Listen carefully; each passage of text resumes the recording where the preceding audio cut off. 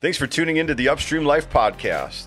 Join us as we dive into Scripture and tell real-life stories that we hope will educate, equip, inspire, and challenge you to live a life against the flow. Welcome back to the Upstream Life Podcast. We missed you guys, and we are excited to be back recording episodes. In this podcast, Sammy and Joe sit down and discuss the transition they are going through, what it is teaching them, and how they continue to press into God and live an upstream life. This is part 2 of a full conversation, so if you missed last week's, go back and check it out.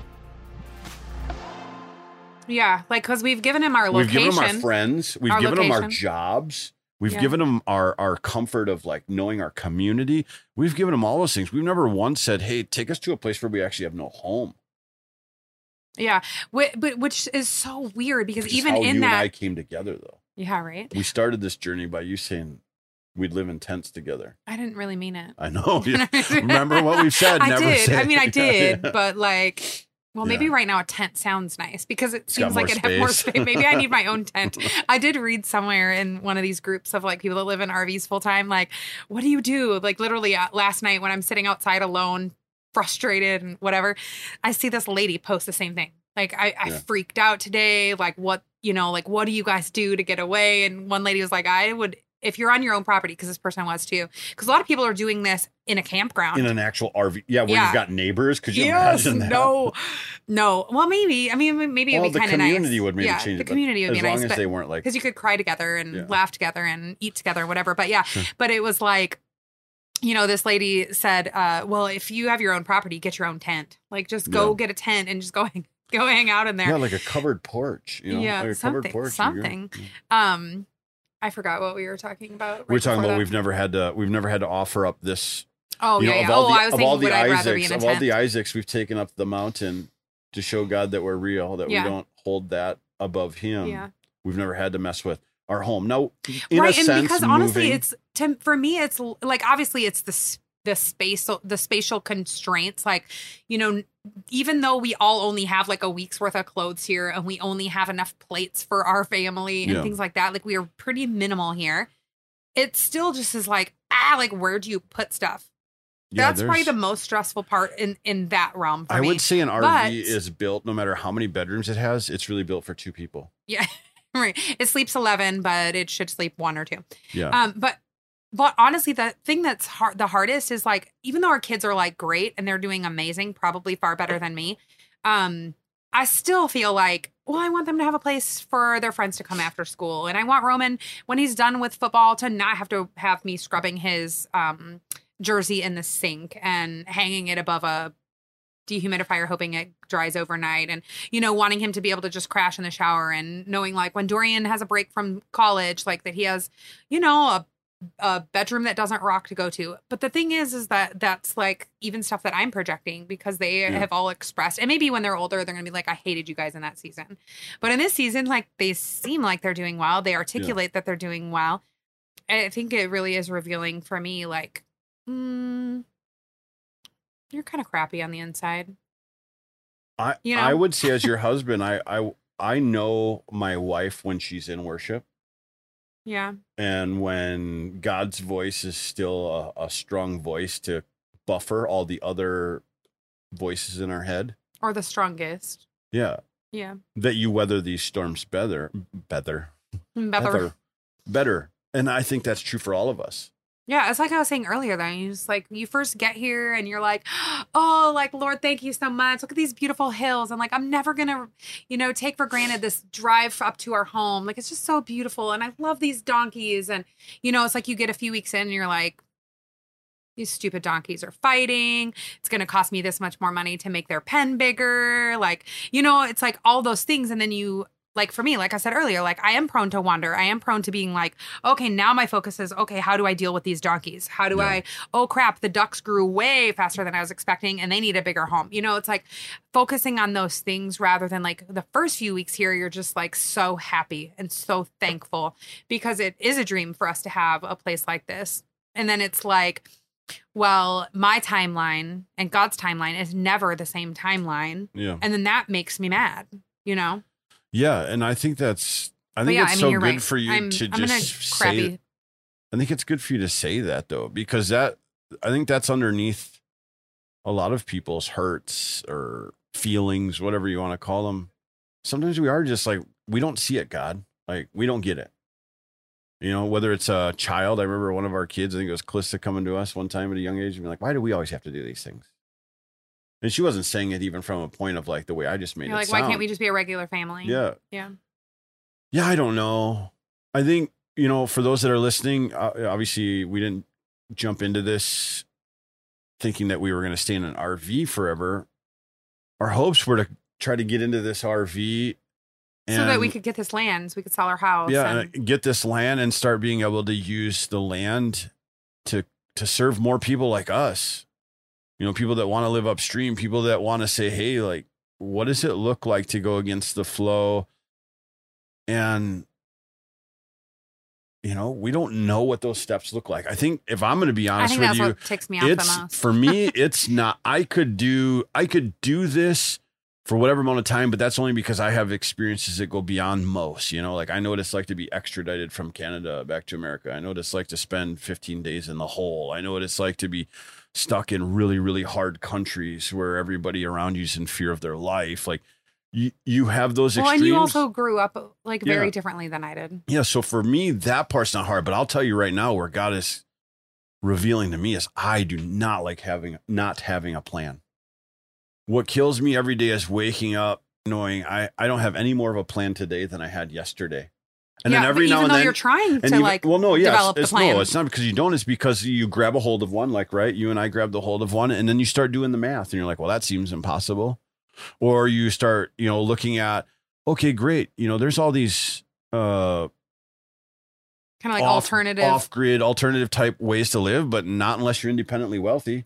You don't just go right. build a container home unless you got about $100,000 sitting in the bank, because there's no bank that's going to just fork you over the money to build a house out of, you know, junk and containers or whatever. Like, I'm making it a little bit extreme, but it also is the stuff that we're wading through. So typically every time I've taken us on one of these adventures that I felt like God's taking us on, He's given me a little bit of the plan up front, you know, and maybe at least like one step. Yeah. Or it seemed like a particular door was opened. This one was more or less like you and I have been holding this thing for some time.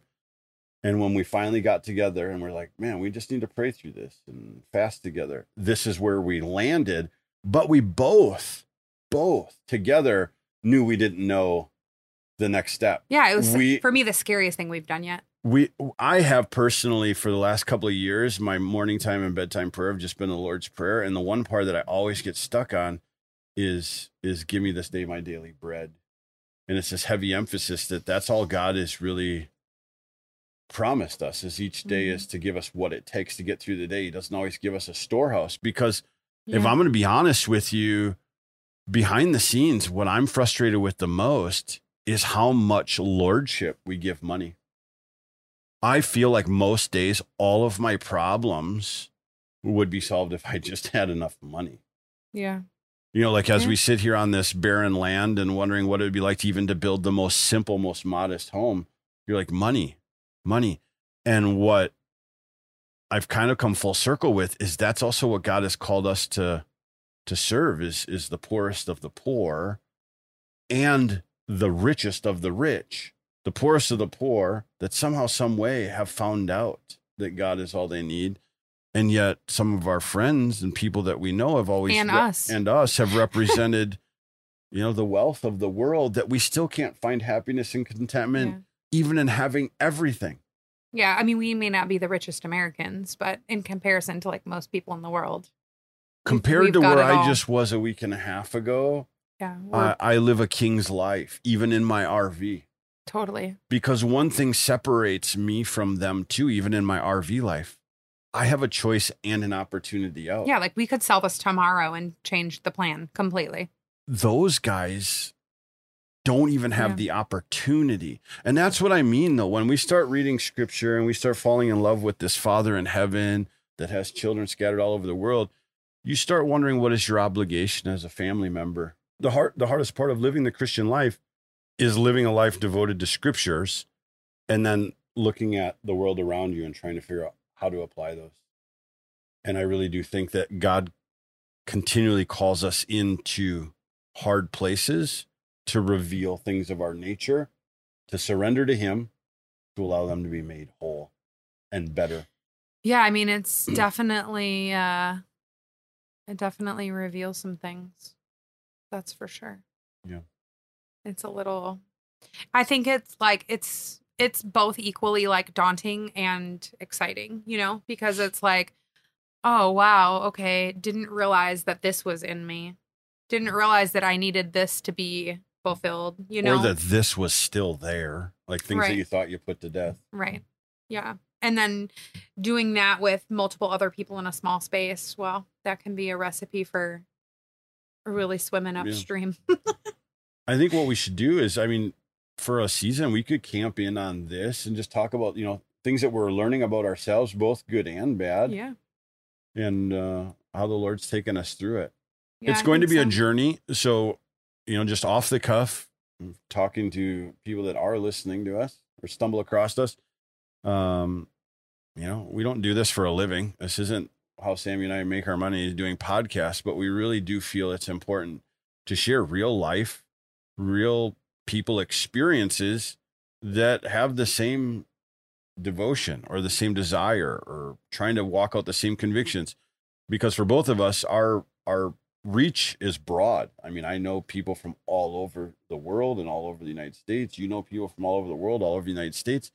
And there's a common thread that seems to be sown through things that God takes us through, even like COVID. And that is, what are we all doing? What is God doing? What is our hope placed in? Is it placed in presidents or, you know, identity or so on and so forth? And we just want to be a safe place to just talk through them. We tried a season of being really like organized and That did not picking work things. for me.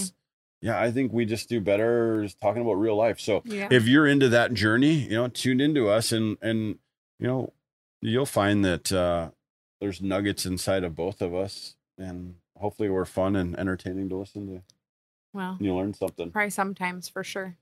I personally, and I know Sammy would too, because her greatest gift, one of her strongest gifts is writing, would love comments. Dialogue would be great if we could interact with people if they were. If people have questions or like things that questions, they're going through that they would want to like talk about, or I think in this season, like you said, like we just tried doing that, like really organized, like let's plan it out for the whole year and we're going to talk about this for season and this for season. Like it just isn't the way that I function. Apparently it was No. really, I felt just really like discombobulated. Whereas this is like, for me, it's more just like real life. And I think that more people need to hear, you know, like I think our tendency, even me in this, I'm like, okay, how do we end this with like 3 practical ways that you can not be like Sammy Rogalski when you're living in an RV, right? Like we want those like answers, but the reality is it's not always that cut and dry, because what works for you doesn't work for me. What works for, you know, so-and-so doesn't work for so-and-so. And I think sometimes like the best thing that you can hear is somebody that you might think has it somewhat together doesn't have it together at all, you know, and just finding that this journey, like this faith journey, is not easy. And anyone that says it is, like, just hasn't lived in it long enough to realize that it's just not, you know, like there's always going to be failed expectations, and there's always going to be heartbreak, and there's always going to be these things. Yes, like, is there beauty in it? Yes, is there goodness? But of course there is. Well, But sometimes there's the difference between real gold and fool's gold, though, too. You know, like you can leave the finding 3-point stuff up to me. I can think of the 3 points that came out of this message perfectly. You know, so it's, you know, it really.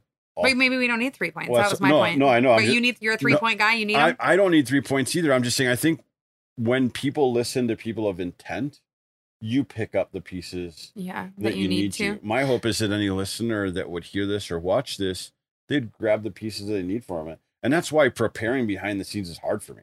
I don't think so highly of myself or ourselves that we're like, oh, we know this is what the world needs to hear from us. Yeah. But I don't know in the of the things to listen to out there where it's just people that are showing their intentional lives, the good, the bad, the ugly, the hardship.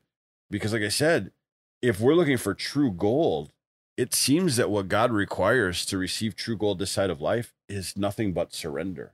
Like it's the only thing that we have to offer back to him.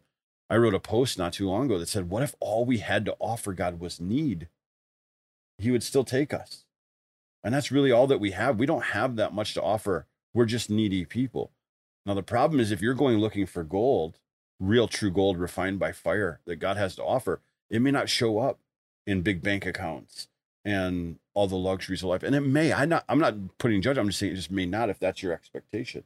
It may to show you the best parts of you by revealing the worst parts and working through the best. You know, I think it just all boils down to submittance and surrender and tolerance. Yeah. It's easier said than done for sure. Yeah, but no kidding. we're in it. As we get ready to drop these mics and go back to the RV life. Right now it's fun. It's just the two of us in here, but No, it's not. Gospel I'm sure people see him. He keeps poking his head through that where I can't do it. This right there. That's our room. So we've taken up enough of your guys' time today. Have we? I don't know if we'll be in the RV. I don't know if we'll be at a church next. I don't know if we'll be outdoors. This Who I do knows? know. We've got a wonderful producer, a wonderful boss named Ben, and he's going to make sure that we keep these things going because you're our lifeline to the world. So thank you guys for tuning in. Whoever birthed out of Upstream Life, that's our family. That's our tribe. There you go. That's our network. Yeah. You always wanted a tribe. Did I? We have one. Well, we have our own Bunch. children. A bunch of them. Yeah. All right. Peace out. Goodbye. Love you, babe. Love you, babe.